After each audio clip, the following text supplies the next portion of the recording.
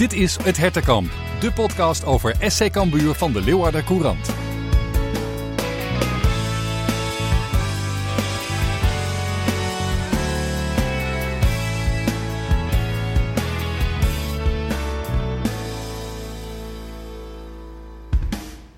Het is donderdag 1 september. In Nederland zit de transferzomer er weer op.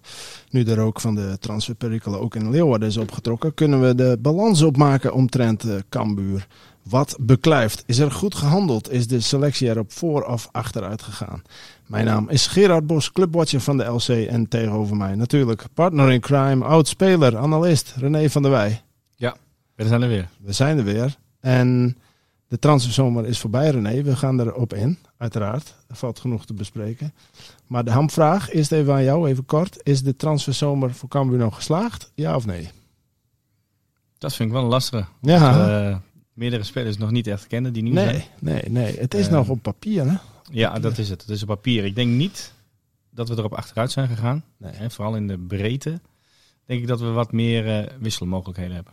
Juist. Nou ja, maar dat is dus inderdaad Dat is heel belangrijk. in de breedte erop vooruit gaan. Dat kan natuurlijk ook. We gaan het zo meteen uitgebreider bespreken. We kijken ook nog even terug op het duel met AZ. En kijken vooruit naar Ajax, de volgende opponent.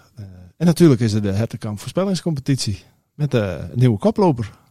We moeten aan de bak. Ja, we moeten zeker aan de bak. En wie dat is, dat hoor je straks. Welkom bij aflevering 33. Ja, de transferwindow. Het eindigde gisteren in Nederland middernacht. Dus gisteren is woensdag. In de rest van Europa is het op deze donderdag ook nog volop actie. René, zo'n laatste transfer deadline day, zoals dat zo mooi heet. Beleef jij dat ook nog op een bepaalde manier of zo? In spanning of volgen? Nou, niet in spanning, maar ik heb wel de hele tijd mijn telefoon bij me. Ik vind dat is de mooiste periode die er is. En dan denk je altijd achteraf, en als het bezig is, waarom moet het allemaal op de laatste dag? Ja. Hè? Ja. Je hebt er maanden voor de tijd, maar het moet allemaal op de laatste dag. En het gebeurt bij de kleine clubs, maar het begint ook bij de topclubs. Dus ja, dat is waarschijnlijk toch een of ander beleid dat je op het laatst toch nog iets gaat beslissen. Ja, het is eigenlijk zo lang mogelijk pokeren. En het is een kwestie van onder druk wordt alles vloeibaar op een gegeven moment. Nou, niet alles, maar heel veel wel. En eerder dan een paar weken terug natuurlijk. En paniek. Paniek bij clubs die 4 wedstrijden hebben gespeeld en het niet goed doen. Ja, nou ja, je kan met blessures te maken hebben. Je kan ineens met speler die weggaat en dan krijg je een domino-effect. Ja. Het begint altijd bij de grote clubs en dan eindigt het bij de lage clubs, bij de kleine clubs. En er zijn ook clubs die zijn rustig en die doen niet zoveel gekke dingen nu meer. En dan denk ik, ja, dan hebben ze het op dit moment goed voor elkaar. Ja, nou, dat is ook zo. Het zit er in ieder geval op. Geen geruchten meer, uitzoekwerk. Detective spelen en zo. Fijn hoor, daar niet van. Maar we weten nu in ieder geval met welke selectie Cambuur de winter ingaat. Dus René, we vergelijken dadelijk even de nieuwelingen met de vertrekkers. Maar eerst even het meest actuele. Felix Mambimbi. Hij kwam gisteren, woensdag dus, op de slotdag ineens. Beetje een beeld van, letterlijk en figuurlijk? Nou ja, een mooie tropische verrassing denk ik.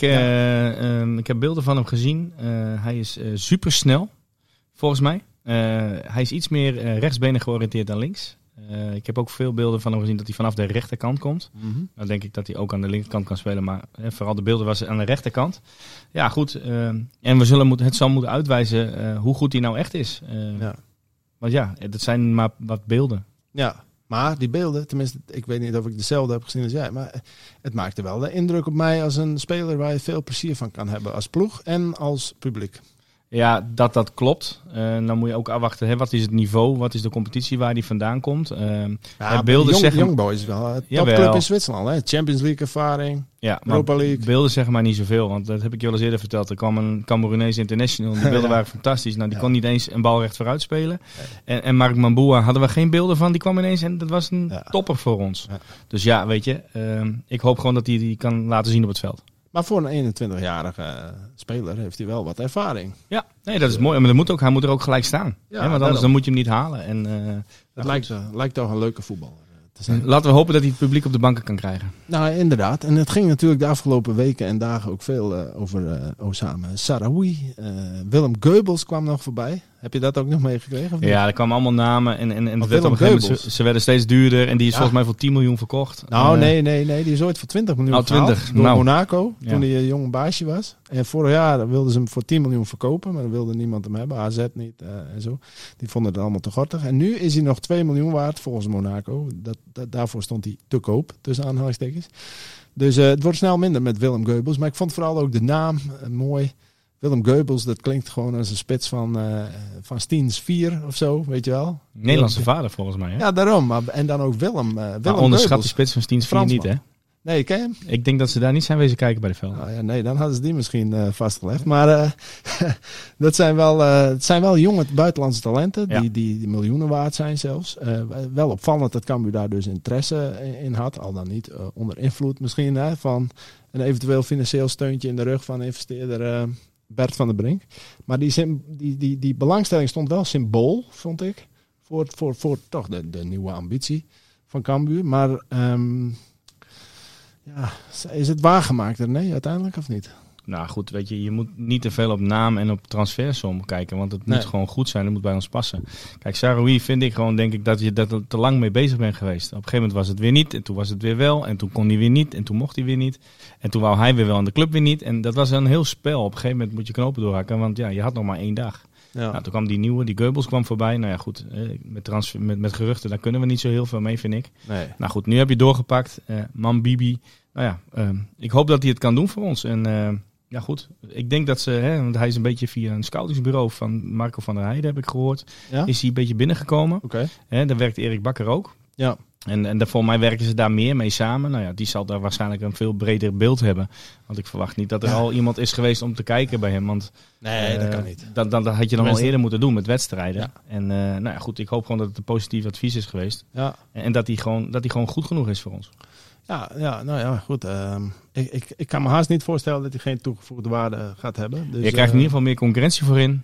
Dus met de jongens aan de zijkanten. Hij kan links en rechts. Dus ik denk dat het zeker een toegevoegde waarde is vanwege zijn snelheid. Ja, daarom. En zeer benieuwd wat hij kan brengen. En ook hoe dat dan gaat, links of rechts inderdaad. Want Van der Water komt er natuurlijk aan. Heb ik van de week zien trainen, Van der Water. Die komt eraan. Ja, die komt er goeie zeker speler. Steekballen, hij is sterk. Hij heeft overzicht. Ja, dat vind ik wel een goeie. Ja, ik ben alleen wel benieuwd hoe het zit met, maar dat zullen we dan zien, hoe het zit met de aanvoer dan, bijvoorbeeld voor Uldrikis, want ja, Van der Water en Mambimbi zullen beide naar binnen komen. Ja, klopt. Daarom. Dus hij zou echt een kapstok moeten gaan wezen en daarin met vroege voorzetten gaan werken. Ja. Ze kunnen ook wisselen tijdens de wedstrijden, neem ik aan. En dan krijg je weer een ander spel. Dan krijgt de tegenstander ook moeilijker vat op je dan dat je continu maar op een speler die naar binnen gaat. Ja, en je zou met lopende middenvelders moeten gaan werken, zodat die de ruimtes gaan trekken. Ja, dat is ook zo. Dus dat komt wel. Het geeft wel een nieuwe dimensie aan het Cambuur spel. Ja. Dat sowieso. En dreiging is ook wat waard voor vleugelspelers. Dat zag je met Isakam. Ja, het gaat vaak over rendement, maar dreiging op zich en snelheid zijn ook al wapens. Ja, ik vind inderdaad met deze jongens, met dit speelstijl die Cambuur heeft, moet je jongens aan de zijkant hebben die 1 tegen 1 mensen kunnen uitspelen. Ja. Anders krijg je nooit een overtal. Zeker niet voor de goal. Je moet mensen kunnen uitspelen via een actie. Ja. En dan kan er gevaar stichten. Want dan moet er iemand uitstappen. Maar dat kan dus ook in een combinatie zijn. Hè? Dat hoeft niet per se, zoals je vroeger leerde, tot de achterlijn dribbelen en een schaar eruit. En nee, maar dat is niet meer zo. Dat is niet meer zo. Je moet met steekballen werken of met 1-2'tjes. En ja, dat is het spel van Cambuur. Ja. En ik denk dat hij met die 2 jongens aan de zijkanten zeker gevaarlijk kan worden. Ja. Laten we even oud en nieuw vergelijken. Dan pakken we gewoon even de linies erbij. Onder de lat, Sonny Stevens en Pieter Bosweg, om alle bekende redenen. Virginia, misschien komen we zo meteen in de terugblik nog even over hem te spreken, over het duel met AZ. Maar Virginia en Robin Ruiter terug. Ja, zeg maar René, vooruit gegaan of ongeveer hetzelfde. Hoe moeten we dit zien volgens jou? Nou, op dit moment vind ik dat Stevens gewoon stabieler was. Ja. Die had minder foutjes gemaakt. En Virginia vind ik explosiever. Ja. Hè, dus die komt sneller uit zijn goal. Die keept meer vanuit de lijn. Maar ja, op dit moment gaat het wel om de punten en een ballen tegenhouden. En hij is nog jong. Hij moet gewoon minuten maken. Maar goed, vooralsnog is het nog niet de zekerheid die Stevens had. Nee, mee eens. Met de aantekening inderdaad, zeg maar de punt, komma, dat nog kan komen. Klopt, en Bos was een eigen jongen vanuit uit de regio. Ja, heeft het fantastisch gedaan. Dus ik weet niet of ik voor hem... Ik zou eerder voor hem kiezen dan voor Ruiter. Ja. En die was natuurlijk ook normaal gesproken gewoon gebleven. Hè? Dus, daarom. Maar goed, en dan de verdediging. Van Wermerskerken erbij, niet per se voor iemand. Maar echt een goede toevoeging, denk ik wel. Voetballend als rechtsback. Ja, dat heb je gezien. Er komt meer voetbal in het spel. En hij durft ook echt naar binnen te dribbelen. Ja. Om dan een overtal te creëren op het middenveld. Doken had dat minder. Doken was toch iets meer van de stabiliteit en voor het verdedigen.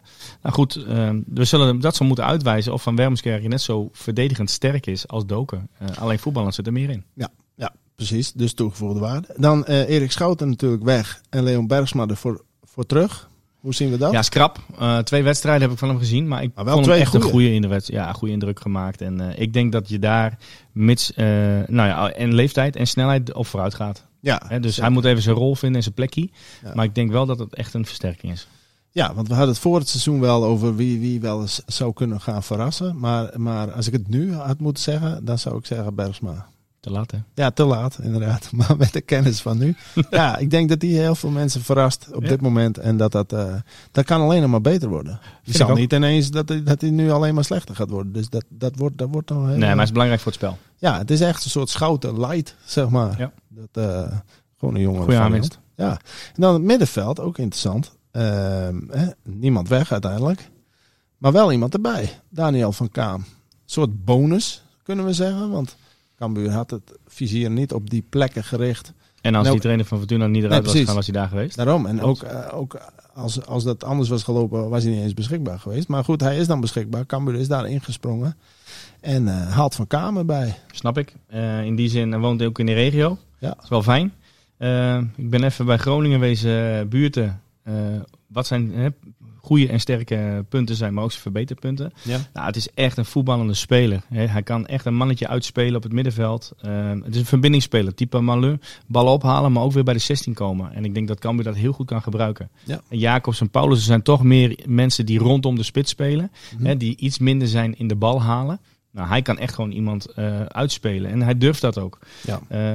Hij is misschien iets kwetsbaar in het duel. Dus als je echt als controleur gaat spelen. Maar goed, dat zou hij aan kracht moeten gaan winnen. En daarvoor heb je het gelukkig nog hoedemakers. Dus in principe denk ik gewoon dat hij op de positie 8 of 10 gaat spelen. Mm-hmm. En je kan natuurlijk nu ook iets meer wisselen met eventueel dat hij wel naast hoedemakers gaat spelen. Maar niet alleen als controleur. Nee. Ja, en hij zou nog als vrije rol van de zijkant. Maar goed, ik weet dat de trainer het liefst met snelle jongens aan de zijkant wil spelen. Maar hij kan ook als vrije man aan de zijkant spelen. Dat je een extra middenvelder gaat creëren. Ja. Dus, toevoeging. Nou, zeker. Ik sprak hem gisteren. Dinsdag werd het dan al bekend. Gisteren, woensdag, dat is dan gisteren in dit geval, was dan de officiële presentatie. Maar hij zegt zelf ook, ik was niet zozeer een vervanger voor hoedemakers geweest. Of ook als die was weggegaan. Want hij zegt, ik zie mezelf als een multifunctionele middenvelder. Ja. Die op al die plekken in principe wel kan spelen. Dus... Ja, zijn beste posities zijn denk ik wel 10 en 8. Ja. Nou ja, dat is met Malin, Paulussen en Jacobs is dat een hartstikke mooie strijd. En daar komt concurrentie en dat is alleen maar goed voor hun. Maar goed voor de club. En Breij kan er ook nog spelen. Maar Breij kan ook overal. Ja, precies. Dus zeker. En die laat zich ook gelden. Ja, precies. Dus mooie toevoeging op het middenveld. Dan de aanval. Ja, daar zijn natuurlijk de meeste mensen weggegaan. Zelfs sommigen die we al bijna zijn vergeten. Zoals Tamas Kies. Op papier is hij toch vertrokken. Hendricks ging nog weg. Dodeman was al weg. Joosten kwam niet terug voor huur. En Calon voor een enorm bedrag natuurlijk een mooi contract getekend in China. Groot gelijk. Voor die 6 nulletjes zou ik dat ook hebben gedaan. Allemaal vertrokken. 5 man weg in de aanval. Balk ervoor terug. Van der Water. En dus uiteindelijk Mambimbi. Nou ja, je gaat met Calon een basisspeler verliezen. Ja. Die andere 4... waren niet goed genoeg of hebben niet goed gepresteerd. Nee. Dus ik denk dat je daar absoluut niet rauw om moet zijn. Daar ben je echt in deze linie er wel op vooruit gegaan. Ja. Ondanks 2 man minder, maar kwantitatief erop achteruit. Maar kwalitatief echt wel een stap verder. Ja, dat is wel absoluut gebeurd. En dat is wel mooi dat je in het begin van het seizoen gelijk daarop kan rekenen. Ja. Je hebt in de breedte... Nou, dat kan wat krapper worden. Maar goed, Smit kan voorin. Je hebt Boeren nog, je hebt Sambissa nog en je hebt Breij nog. Ja, precies. Alleen denk ik dat Balk, Mambimbi en Van der Water, die zullen het gaan uitmaken welke 2 gaan spelen. En, klopt. Ja. Als ik het nu zo zie, dan wordt het Van der Water en natuurlijk onze Mambimbi. Ja, maar want zo simpel is het wel. Er moet veel gebeuren, willen die 2 niet in de basis staan. Ja, goed, dat ligt aan niveau. Hè? Ja, weet je moet presteren. Maar in essentie zullen die in de basis staan, tenzij, zeg maar. Ja, maar goed, Balk heb je ook in eerste instantie gehaald. En die was in eerste instantie ook voor de basis gehaald. Ja. Hè? Was hij fantastisch geweest, had hij top gepresteerd. Ja. Denk je dat ze dan linksbuiten hadden gehaald? Ik denk het niet. Nee, dat is anders. Nee, zeker. Dat is zeker waar. Zeker dus die gaat ook aan, die moet schop onder zijn kont en die moet er tegenaan. En dat is mooi. En dat is goed voor de staf, want de club wordt er beter van. Ja, nee, want daar gaat het om. Dat is zeker waar. We gaan zien hoe dat dan uitpakt voorin. Niet onbelangrijk natuurlijk om te vermelden, Hoedemakers en Bangura zijn uiteindelijk gewoon tussen aanhalingstekens gebleven. Daar hadden we toch niet verwacht, denk ik. Nou, Hoedemakers misschien het meest. En daar is op een gegeven moment nog een keer interesse van Utrecht nog een keer geweest. Die blijft. Hij is gewoon heel belangrijk voor het elftal. En hij moet nu de knop omzetten. En ontzettend belangrijk worden. Echt gewoon een steunpilaar op het middenveld. Zodat hij volgend jaar een transfer kan verdienen. Ja. En zorgen dat Cambuur gewoon in het nieuwe stadion in de Eredivisie speelt. Ja, want dan kom je uit bij wat we vorige week ook al zeiden. En toen het speelde. En wat moet je dan als Hoedemakers als het niet doorgaat? Dan moet je zorgen dat je transfervrij bent straks. En van enorme waarde bent geweest. Want dan kom je er misschien wel beter uit dan FC Utrecht. En Cambuur komt er dan ook goed uit. Wordt het alsnog win-win. Ja, nee, maar dat is zo. Je moet er gewoon nu in blijven. Dat is de enige keus en de enige voorwaarde die gesteld moet worden aan de selectie en aan de groep. Overigens, het is natuurlijk niet gebeurd, maar toch even speculeren. Stel je voor dat hij wel naar Utrecht was gegaan. Denk je dan dat hij daar wel had gepast of niet? Jawel, want het is een controlerende middenveld en ik vind dat ze die daar niet hebben. Nee. Het zijn allemaal mannetjes daar en hij speelt echt in dienst van het team. Ja, maar ze spelen wel even wat anders dan. Ja, maar ze gaan nu ook anders spelen, want ze hebben allemaal spelers weer gehaald. Want een of andere buitenspeler van Ajax, Younes is ook nog gekomen. Die gaan heel anders spelen, joh. Ja. Want dat loopt daar voor geen meter.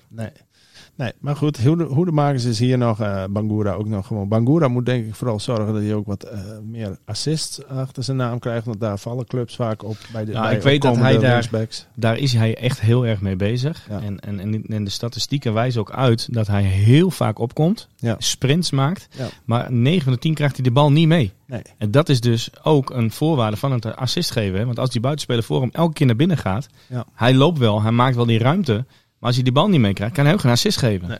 Nou, ze zijn daar wel heel erg mee bezig. Dat hij ook daar extra in betrokken wordt. Dus ik weet ook dat hij daar wel echt mee bezig is. Ja, duidelijk. Is de selectie dan ook nog tot slot genoeg ververst? Want dat was natuurlijk ook een item. Nog los van of je er voetbal nou beter of slechter op wordt. Maar gewoon doorselecteren. Verversing, nieuw bloed. Dat is denk ik wel gelukt als je 8 man weg doet. Tussen aanhalingstekens en er 8 voor terugkrijgt. Ja, kijk, je top is gewoon in ieder geval gebleven. Ik denk de enige die nog eventueel waar ze het liefst mee tot verhuur waren gekomen, dat zijn van de Ter Heide en John van der Meer. Ja. Nou goed, dat is niet gelukt. Die jongens die zullen hun kans moeten gaan pakken en wachten tot er een kans komt. En ik weet ook niet of John nog in onder 21 mag spelen. Want die zou wel minuten moeten gaan maken. Dat weet ik niet. Ik weet wel dat ze zo wat de hele KKD hebben geprobeerd te overtuigen van is dat niet wat. Maar er was geen behoefte aan. Nee. Nou, dan moet hij gewoon lekker hier blijven. Kijk, hij komt uit de stad en door trainen kan je ook beter worden. Ja. Kijk, hij is er nog niet. En zeker nu met Van Wermerskerken er ook nog bij is gekomen. Die kan links en rechts. Ja, precies. Sekou heb je. Ja, voor hem is het wel heel, heel krap. Ja. En Ter Heide, die komt denk ik niet echt aan bod op dit moment. Nee, inderdaad. Nou ja, dit is waar Cambuur het mee moet doen. Dit is waar Cambuur mee verder gaat. We gaan zien. Het was onrustig, maar ik denk dat ze uiteindelijk gewoon dat ze goed hebben gehandeld. En ze mogen het nu ook laten zien. Nou, zo is het. En wat ze konden, de spelers die er al waren, dat lieten ze zien tegen AZ. Daar gaan we even op terugblikken.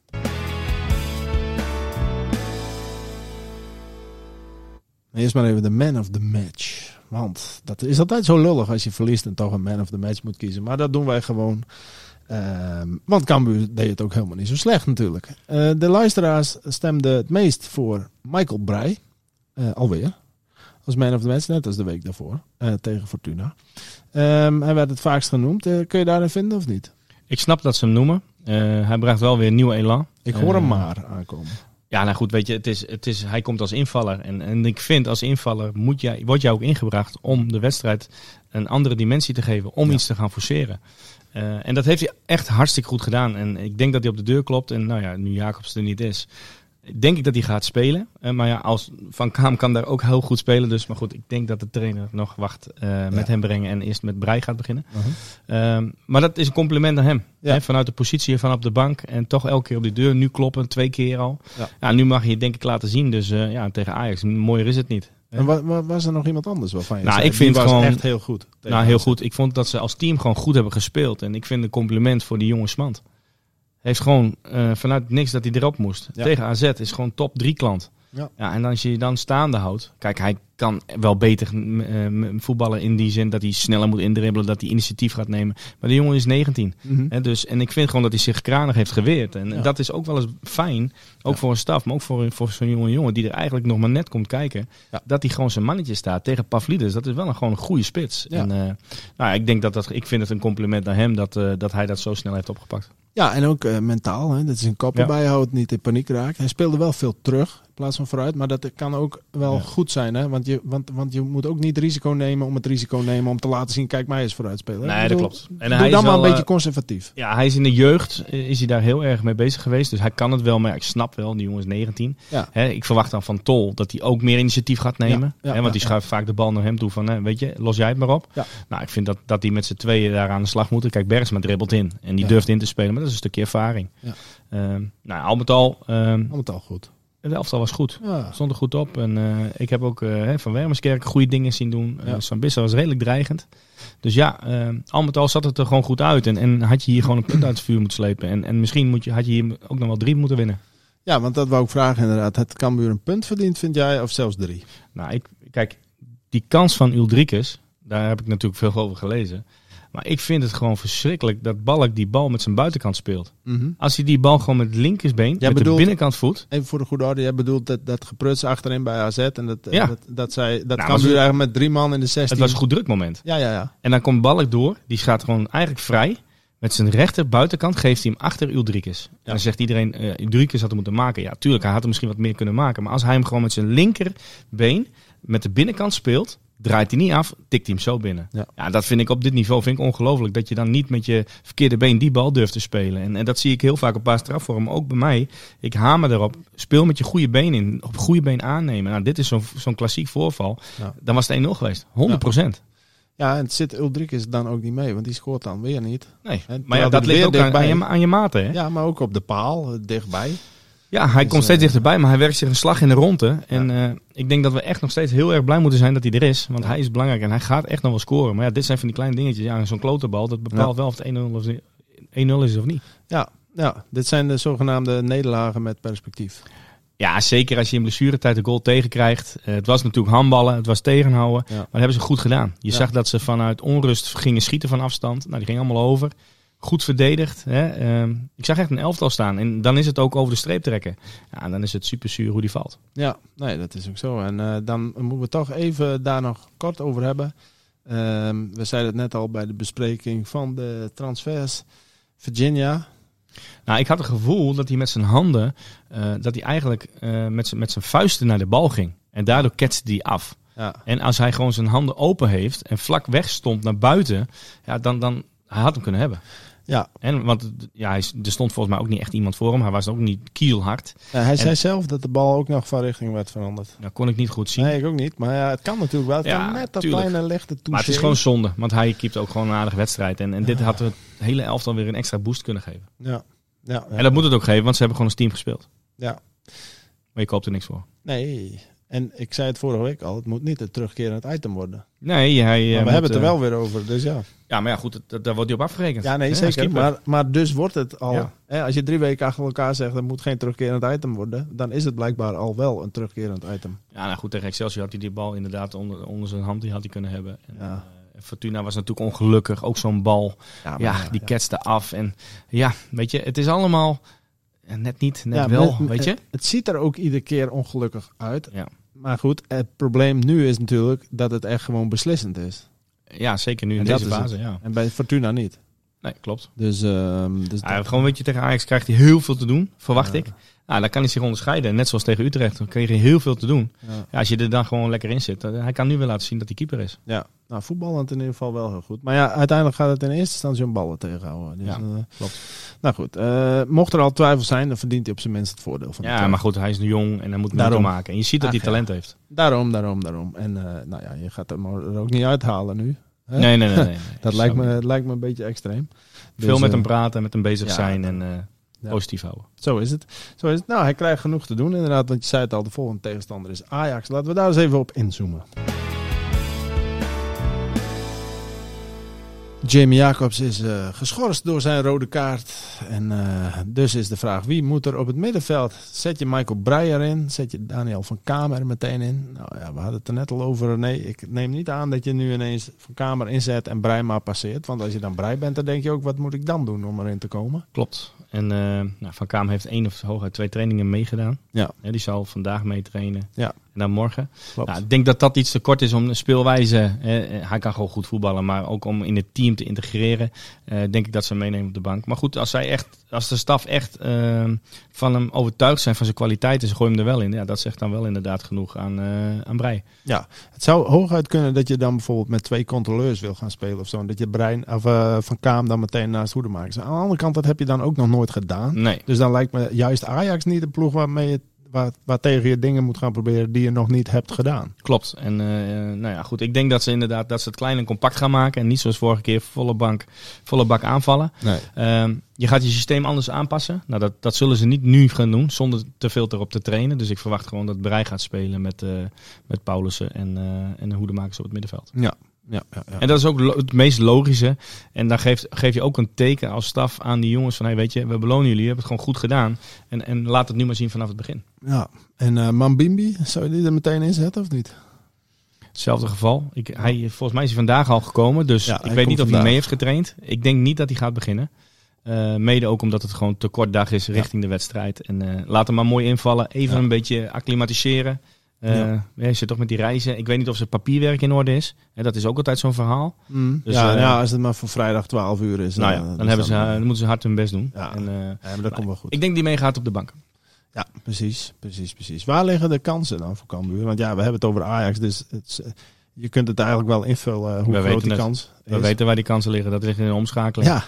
En er is onrust in het elftal, moet je niet vergeten. Er zijn spelers weggegaan. Nu staat Alvarez ook weer in de belangstelling. Ja. Die wil kosten wat kost weg. Die traint niet eens. Ja, weet je. Nee. Gaat hij dan spelen of niet? Ze zijn toch spelers verloren. Achterin, vind ik ze toch. Ze hebben moeite om op de 0 te spelen. Je krijgt altijd 2 kansen. Ja. Zeker in de zone aan de linkerkant. Met Blind, dan missen ze snelheid. Rens. Vorig jaar thuis had je bijna resultaat. Ja, maar dat had gewoon inderdaad 2-2 moeten wezen. Dat was een fantastische tweede helft. En weet je, dan ga je ineens wel druk zetten in het eigen stadionnetje met al de publiek erachter.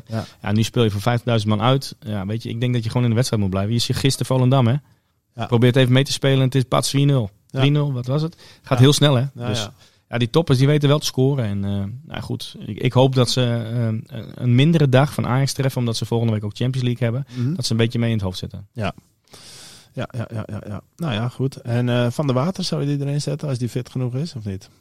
Ik zou het dan rustig opbouwen. Ja, ik zou hem nog even 1 of 2 weken geven, want volgens mij, moet ik even heel scherp zijn, maar uit mijn hoofd hebben ze volgende week Groningen. Ja, klopt. Kijk, dan zal een mooi moment wezen thuis. Daarom, dat lijkt me ook voor iedereen een goed idee. En voor hemzelf vooral ook. Want... Ja, hij moet wel echt een minuut even gaan maken. Ik vond hem nu niet goed invallen. Daar komen we ook nog wel op. Nee, hij was wat ongelukkig. Dat heeft gewoon met ritme te maken. Ja, en natuurlijk klote wedstrijd op zo'n moment, zeg maar. Hè, met een man minder en onder. Ja, zeker. Maar goed, we zullen het zien. Laten we eens kijken naar de vragen. Zullen we dat eens even gaan doen, René? Dat gaan we doen, Gerard. Hartstikke mooi. Ja, de vragen. De vragenrubriek. Eens even kijken. Ik pak ze er even bij. Ze staan hier mooi op een rij. Laten we gewoon bovenaan beginnen met Peter Seldenrust. De vraag is... Jamie Jacobs geschorst, is Molen weer fit? Ja, dat is ook nog zoiets, hè? Dus, liep nog wel aan de zijkant. Nee, daarom. Maar ik bedoel, dan heb je die ook nog in te vullen nog steeds, hè, die positie. Dus je hebt ineens 2 plekken in te vullen. Hij vraagt zich ook af, moet je starten met Breij naast Hoedemakers en Paulussen op het middenveld? Nou, daar hebben we het net al een beetje over gehad. Zou ik wel doen. Ja. Inderdaad. En Paulussen, wat vind je daarvan op dit moment? Ja, hij brengt zijn ding. Hij krijgt iets te snel een gele kaart. Hij is toch wel een speler die vanuit het duel wil spelen. En daar is hij sterk in. Ja, als je dan te snel met een gele kaart op de proppen komt, dan kan hij niet meer in zijn echte spel komen. Want het is natuurlijk een jongen die sleurt en die trekt en die duwt en die gaat. Maar goed, hij kan mij altijd wel bekoren. Ja, nou, dat is ook zo. En wat ook kan bekoren, goed punt van Snijderman, is de standaard situaties. Nog geen enkele goal tegen op dit moment. Dus, vraagt hij, is het lek nu boven? Want ja, vorig jaar waren ze de ploeg met de meeste goals tegen uit standaard situaties. Ze doen het ook anders. Hè? Vorig jaar hadden ze nog mensen voorop. Nu doen ze iedereen terug. Zodat ze nergens in principe, getalsmatig althans, een mannetje tekort kunnen komen. Het betekent wel dat je in de omschakeling bijna niks kunt. Maar oké, het gaat even om het verdedigende aspect. Het werkt wel. Zie jij verschil? Nou ja, goed. Ja, duidelijk, want er is geen goal tegen. Nou ja, oké, maar zie je verschil in hoe ze dat aanpakken? Of hoe scherp ze zijn misschien? Want meestal gaat het ook gewoon om concentratie. Hè? En ja, het was op een gegeven moment meer een dingetje aan het worden. Ja. Dat op een gegeven moment word je dan een beetje onzeker. En nu is het gewoon vanaf het moment van de competitiestart 0 tegen. En dan gaat dat lopen. En weet je, dan maar even 11 terug. En het is de dood op de gladiolen. Misschien hebben ze er in de voorbereiding extra aandacht aan gegeven. Weet je, dan is het ook goed. En dit moeten ze ook vasthouden. Dit moet ook een wedstrijd worden in de selectie zelf. Van zo lang mogelijk de 0 goals tegen in die standaard situaties. Ja, dat is ook zo. Dan is nog een vraag van Rick Daniel. Denken jullie dat de nieuwe versterkingen tegen Ajax gelijk al zullen spelen? Die hebben we wel behandeld. Dan van Jeroen is niet alleen zeg maar, dat Jamie Jacobs nu moet worden vervangen in deze wedstrijd. Maar hij vraagt zich af, is Jacobs zijn plek misschien wel definitief kwijt aan Breij bijvoorbeeld?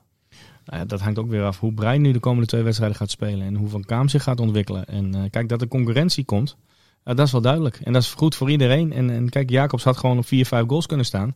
Ja, dan had niemand erover gehad. Nee. Want er waren kansen, die konden er natuurlijk wel in. Ja. Kijk, en als het niet zo is, dan zullen er andere jongens. En je ziet nu met het elan van Breij die 2 keer invalt en het gewoon goed doet. En nu Van Kaam erbij komt. Ja, dat is definitief, vind ik altijd een raar woord. Maar er moet wel op die deur geklopt blijven worden. En ze zullen hard moeten werken. Ja. Nou ja, dat moet ook van de water hard werken. Hajo Struiksma vraagt zich af wat we van de invalbeurt vonden. Hebben we al besproken. Dan even een vraagje over de defensie van Gerard. De luisteraar met de mooiste naam. Uit Franeker. Gerard vraagt zich af of het achterin misschien toch niet te kwetsbaar is centraal. Met Tol, Bergsma, McIntosh en Smant. Want dat zijn dus nu uiteindelijk de 4 man die het moeten doen. Dit seizoen, of in ieder geval tot de winter. Kan dat? Ja, want je hebt 4 spelers en Tol en Bergsma zullen 1 en 2 zijn. Maar had je er niet liever iemand bij gehad? Ja, maar goed, dan had je ook gewoon moeten doorselecteren. Had je iemand anders moeten afvloeien. Dan had je eigenlijk misschien met McIntosh niet door moeten gaan.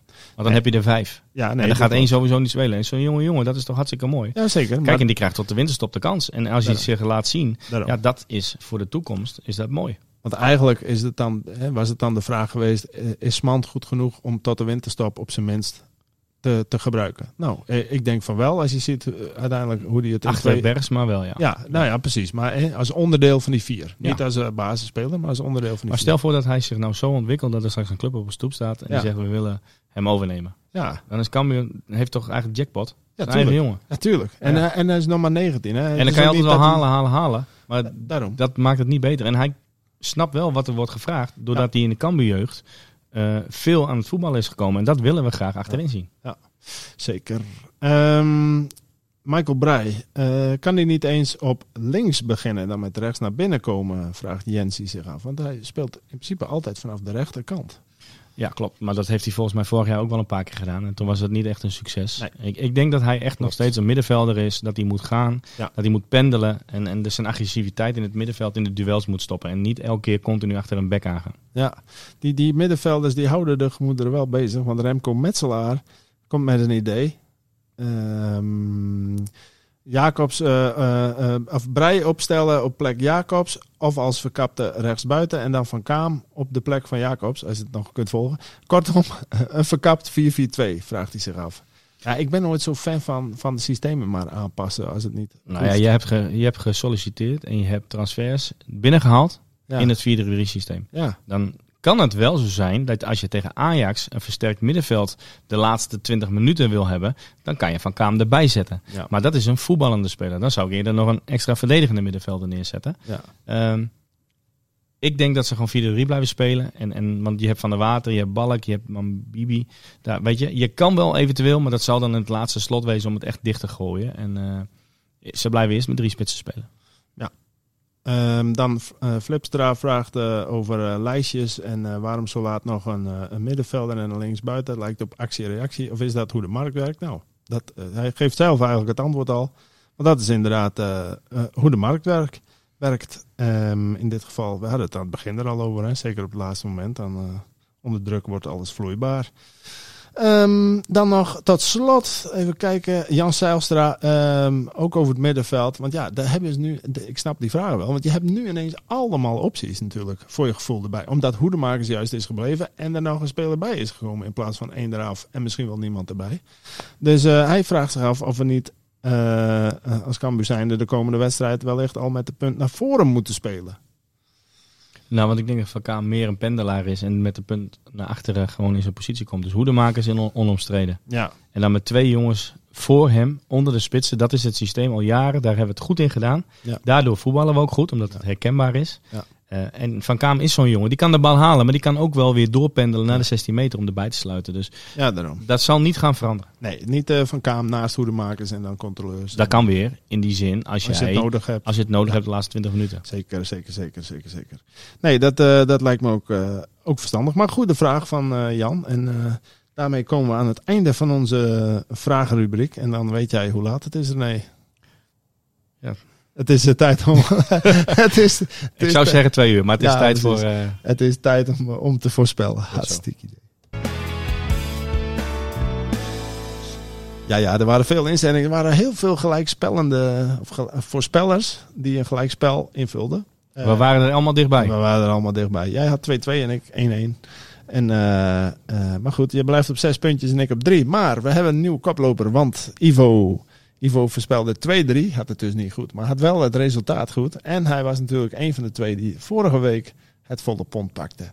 Dus Ivo staat met 8 puntjes. Nou ben ik benieuwd hoe lang hij dat volhoudt. Hè? Want als hij 1 keer niet voorspelt, dan is hij de Sjaak. Hè? Want ik ga er overheen. Want ik heb vorig jaar het hele jaar bovenaan gestaan. Ja, daarom. Dus dit is even ongewoon voor mij. Daarom. Hij zei al tegen mij, ik voel dat iemand op mijn hielen zit. Ik zei, ik denk dat er René van der Wij is. Dat weet ik wel zeker. maar goed, eervolle vermelding voor Dirk. Want Dirk had 0-1 voorspeld. Dat is de enige van alle tientallen voorspellers die we hadden deze keer. De enige met 0-1. Dirk heeft er verstand van. Dirk, die zal dan als een van de weinigen juichend op de bank hebben gezeten. Waarschijnlijk voor die... Ja, zeker. Of op de tribune. Ja, nou dat denk ik niet op de tribune. Niet. Nou, ik denk het ook niet. Maar ik denk dat hij dan misschien stiekem wel dacht van... Ja, misschien een dag later. Wel 5 puntjes. Ja. Zo moet je aan elke nederlaag maar positief. Hij zit in de race. Ja, Dirk zit in de race. 5 puntjes. Johnny ook nog steeds 5. En daarachter een hele rits mensen met 3 punten. Dus, en mensen met 3 punten. Ik hoor daar ook bij. Dus ik voel met jullie mee. Ik weet hoe het is om veldvulling te zijn. Dus, en om dat aan te pakken, mocht ik als eerste, René, deze week. Ja. Hartstikke mooi. Ik zeg Ajax wint met 3-1. Oké. Helaas, maatje te groot. Zal niemand verbazen. Maar vooruit met de geit. De score blijft beperkt voor Ajax. En Cambuur krijgt een eretreffer. Oké. Countertje. Ik denk dat Cambuur heel lang moet proberen om in die wedstrijd te blijven. Mm-hmm. Dat ze het klein en compact moeten spelen en reageren in de omschakeling. Ja. Ik denk wel dat Ajax inderdaad ook een maatje te groot is. Want het voetballen is gewoon goed. Met Bergwijn. Gewoon een topper. Ja. Dus ik denk dat het helaas, maar het wordt 2-0. 2-0. Dat valt nog mee, toch? Ja, maar ik denk dat Cambuur van geleerd heeft dat ze zo lang mogelijk in de wedstrijd moeten blijven. En ook niet open huis moeten gaan gooien. Kijk, sta jij kort voor tijd nog 1 lag, dan moet je gas geven en alles of niks. En sta je op gelijk spel, nou je weet wel hoe het is, dan moet je het over de streep trekken. Maar ik denk dat Ajax nog net iets een maatje te groot is. Maar goed, ze kunnen aan het voetballen komen, want dat wil Ajax ook. En ik hoop dat ze dat durven. En een goed omgang met de spanningen. Ja, nou het zal wellicht beter gaan dan vorig seizoen. Absoluut. Daarmee sluiten we deze aflevering weer af. Het zit erop. Houd ons op social media in de gaten en onze verhalen online bij LC en in de krant. Dank René. Tot volgende week weer. We zien elkaar volgende week weer. Dan weer een reguliere. Dank allemaal voor het luisteren en tot dan. Dit was Het Hertenkamp. De podcast over SC Cambuur van de Leeuwarder Courant en Sport Noord. Abonneer je nu via jouw favoriete podcast-app.